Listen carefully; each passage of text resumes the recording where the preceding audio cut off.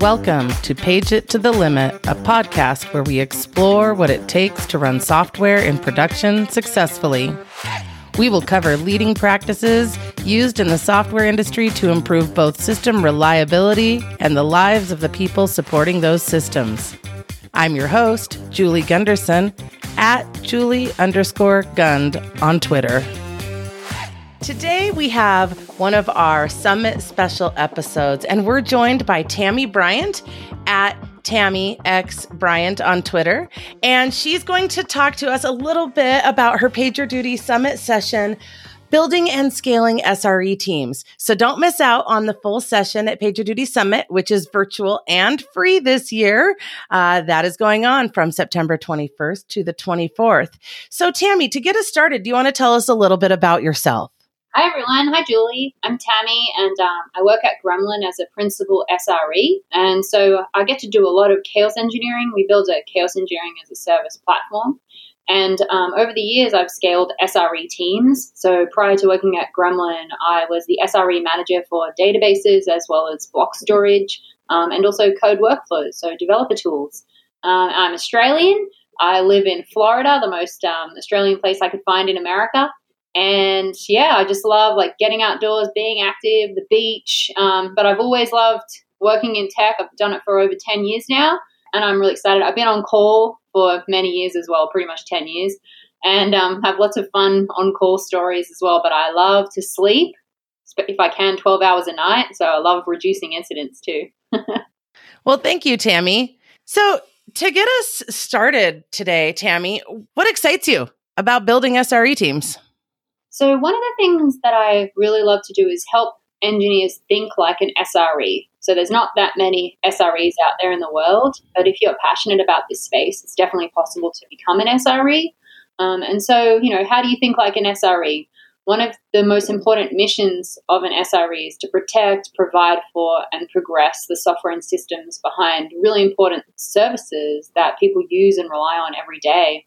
And so you have to have this ever watchful eye on durability, availability, latency, performance, and capacity. So to me, I love it because it's a really important, critical role. And I'm excited about where we're heading. In the future, I can imagine there'll be like a chief reliability officer role, just like you have like a chief security officer role. And to me, if your system and services aren't up and running, then your customers just can't even use your services. So to me, SREs are critical, and that's what excites me about it, just where we're heading. The internet is so important, especially right now. Obviously, like with this pandemic, it's the way that we can talk to each other. We can connect. We can actually get access to food and our family and our friends. So that's what really excites me.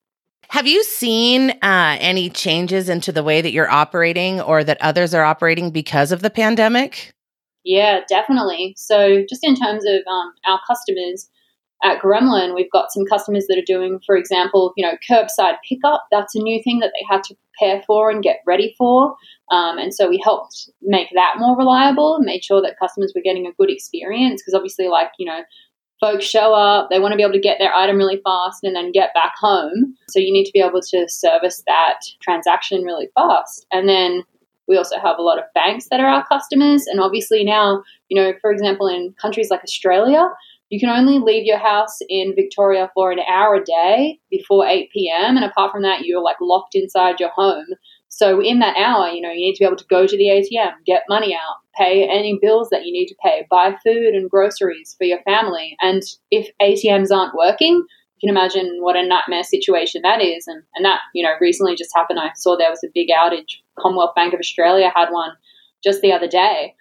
So to me, yeah, I'm seeing a big change. It's just completely different. When you only have a very small window to do something that's critical, it makes it even more important that it works and that it's reliable.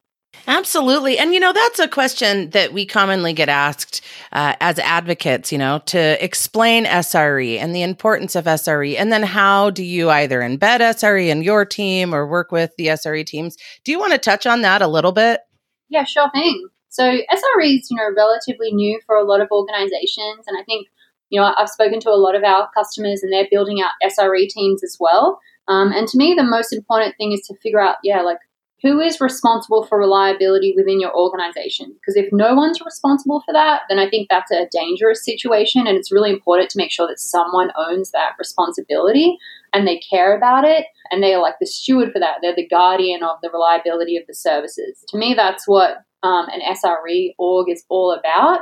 So if you think about that, like, yeah, who's responsible for uptime? Who's responsible for making sure that data is never destroyed or lost? And when I compare it to, say, for example, security engineering, security engineers care if you get popped, care if like data is stolen and leaked. I used to be a security engineer at the National Australia Bank for a while.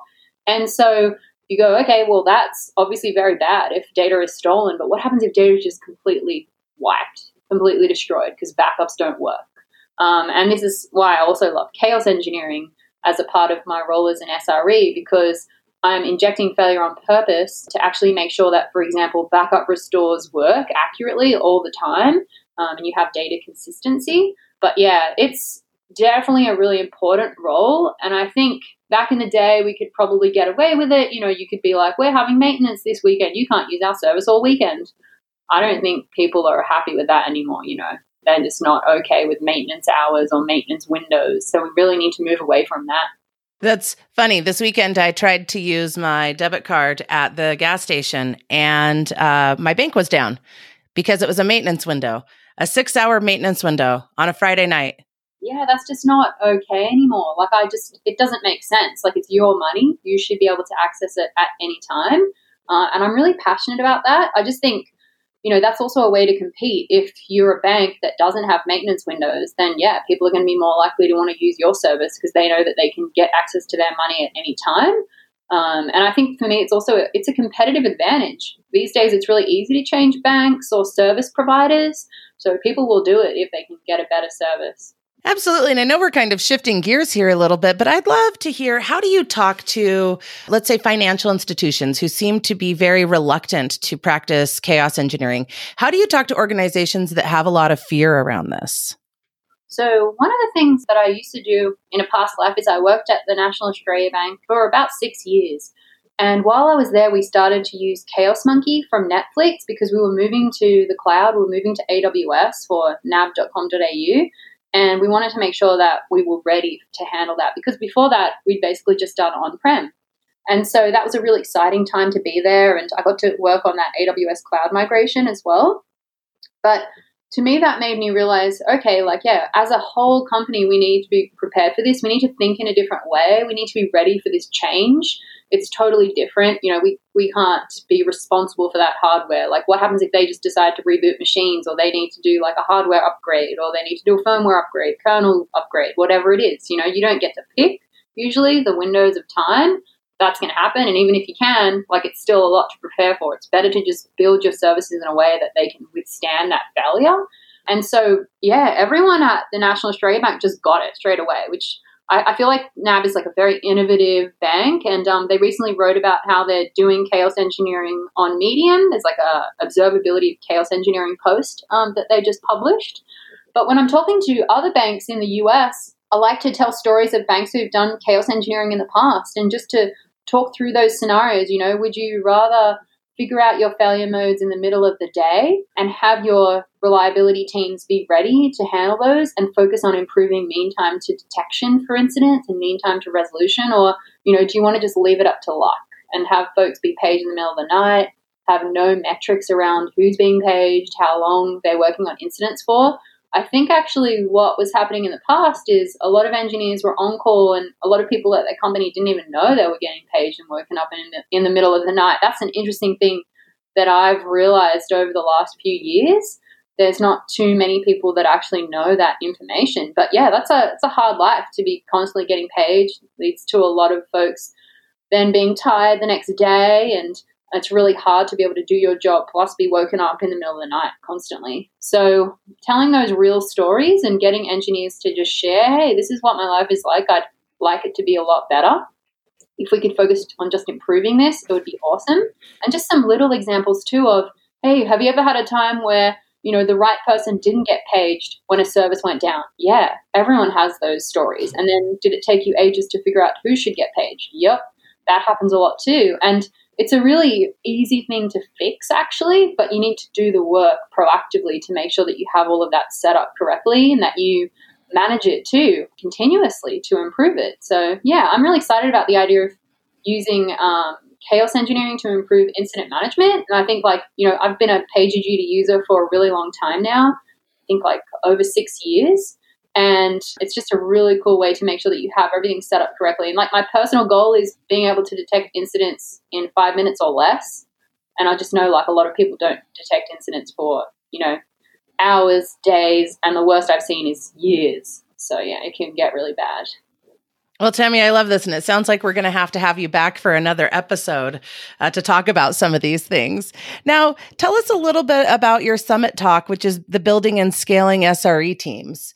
Sure thing. Yeah, I'm really excited to give this talk. So often I get pinged and people say, hey, you built SRE teams in the past. How did you do that? And where do you find SREs from? So I'm going to share some of my secrets, like my, secret places where I hire SREs from. There's one school that I'll talk about that actually trains people to become SREs, and I hired some of their graduates. There's also a few places in the world that you can find amazing SREs from.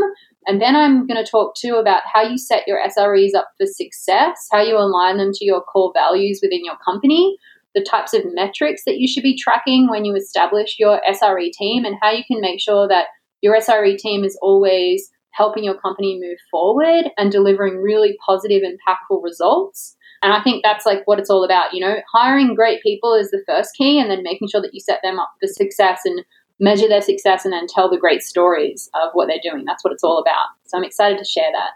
Can you give us one little sneak peek maybe on how you measure success or even who the right people are? Yeah, sure. So there's a few different ways that I like to measure success, but one of the key things that I think is important is to figure out what are the core goals that you have as a business. So for example, are you launching a new product? Do you need to have your SRE team focus on that? Or do you have a high amount of incidents that you need to reduce? It really depends on where your biggest pain points are as a company. So I'd say to everybody, first think about what keeps you up at night? What's your most the thing that you're most worried about? Is it that you want to make sure that when you launch a new product, it goes perfectly smoothly? Do you have a big press release lined up? Do you have marketing campaign dollars? A lot of people spend a lot of money on that. Of course, you would like it to work. So that's the first thing that I like to focus on. Or if you have a lot of technical debt, you can have your SREs focus on reducing that. But that to me is the key thing. And then I like to actually say, hey, set some small goals. Don't try and, put together a 12-month roadmap. Just try and get some small wins in the first 3 months. Something that I did at Dropbox in my first 3 months was get a 10x reduction in incidents for the databases team. That then freed us up to be able to work on other projects. Later, we worked on the release of Dropbox for Business, and we went from, it was 200 million to 400 million users in a year, which is obviously a lot more people that you have to be able to manage in terms of capacity planning and traffic and load and different usage patterns. But reducing incidents gives you the time and ability to be able to make sure that that works really smoothly. So that's my key thing I like to say. Also, my other tip is don't go too big too fast. So start off by having a small team. I think you only really need, 2 to 5 SREs to get started and someone to lead that team. I wouldn't hire 20 SREs just to get started or transfer 20 people over into an SRE team or change their role title. I would just start small, get some wins, and then gradually expand the great work that you're doing. I love that. I love that starting small advice too. It's one of the best ways to do it, right? Well, Tammy, in just our last little minute left here, being a PagerDuty user for so long, do you want to share one of your on-call horror stories? Yeah, sure. One of the biggest incidents that I ever worked on probably was the big S3 outage. When that happened, that went for many hours. And so I was the incident manager on call for all of Dropbox. And that was a 5-hour outage, I think, where most of the internet went down because everyone was relying on one region of S3. And, even for us at Dropbox, we had an issue with thumbnail previews not working at the time. So we had to get that resolved. We did get that resolved while the incident was actually happening, and everything actually worked out fine. We were able to get out of the incident faster than that region was down. But, in terms of that situation, what I think it really taught a lot of folks is, don't rely on just one region for your data storage. Make sure that you have redundancy. Make sure that you can do failover. This is all like what, reliability engineers are all about in terms of chaos engineering. And then you want to proactively practice that and prepare for that and make sure that you're ready. We know that these horror stories do happen. That was just the one that took down most of the internet. So it's one that I greatly remember. Absolutely. That's one that I think I include in my chaos engineering talk and a few others, because I think almost everybody remembers that, right? Well, Tammy, it's so great to have you here. We'd love to have you back to talk about some of these things in more depth later on. But for everybody else, just to remind you, PagerDuty Summit is going on right now. So Tammy's talk will actually be tomorrow. Please feel free to register. It's free, it's virtual, and if you can't make some of the talks, if you've registered, they'll be available on demand. Additionally, ChaosConf, run by Gremlin, is October 6th through the 8th.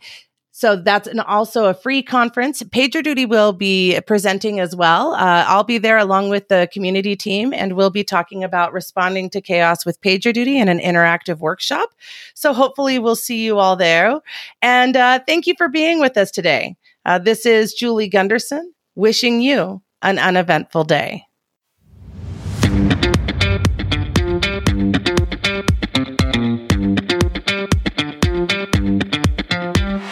That does it for another installment of Page It to the Limit. We'd like to thank our sponsor, PagerDuty, for making this podcast possible. Remember to subscribe to this podcast if you like what you've heard.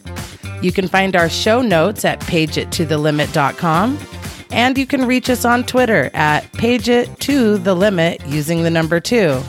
That's at PageItToTheLimit. Let us know what you think of this show. Thank you so much for joining us. And remember, uneventful days are beautiful days.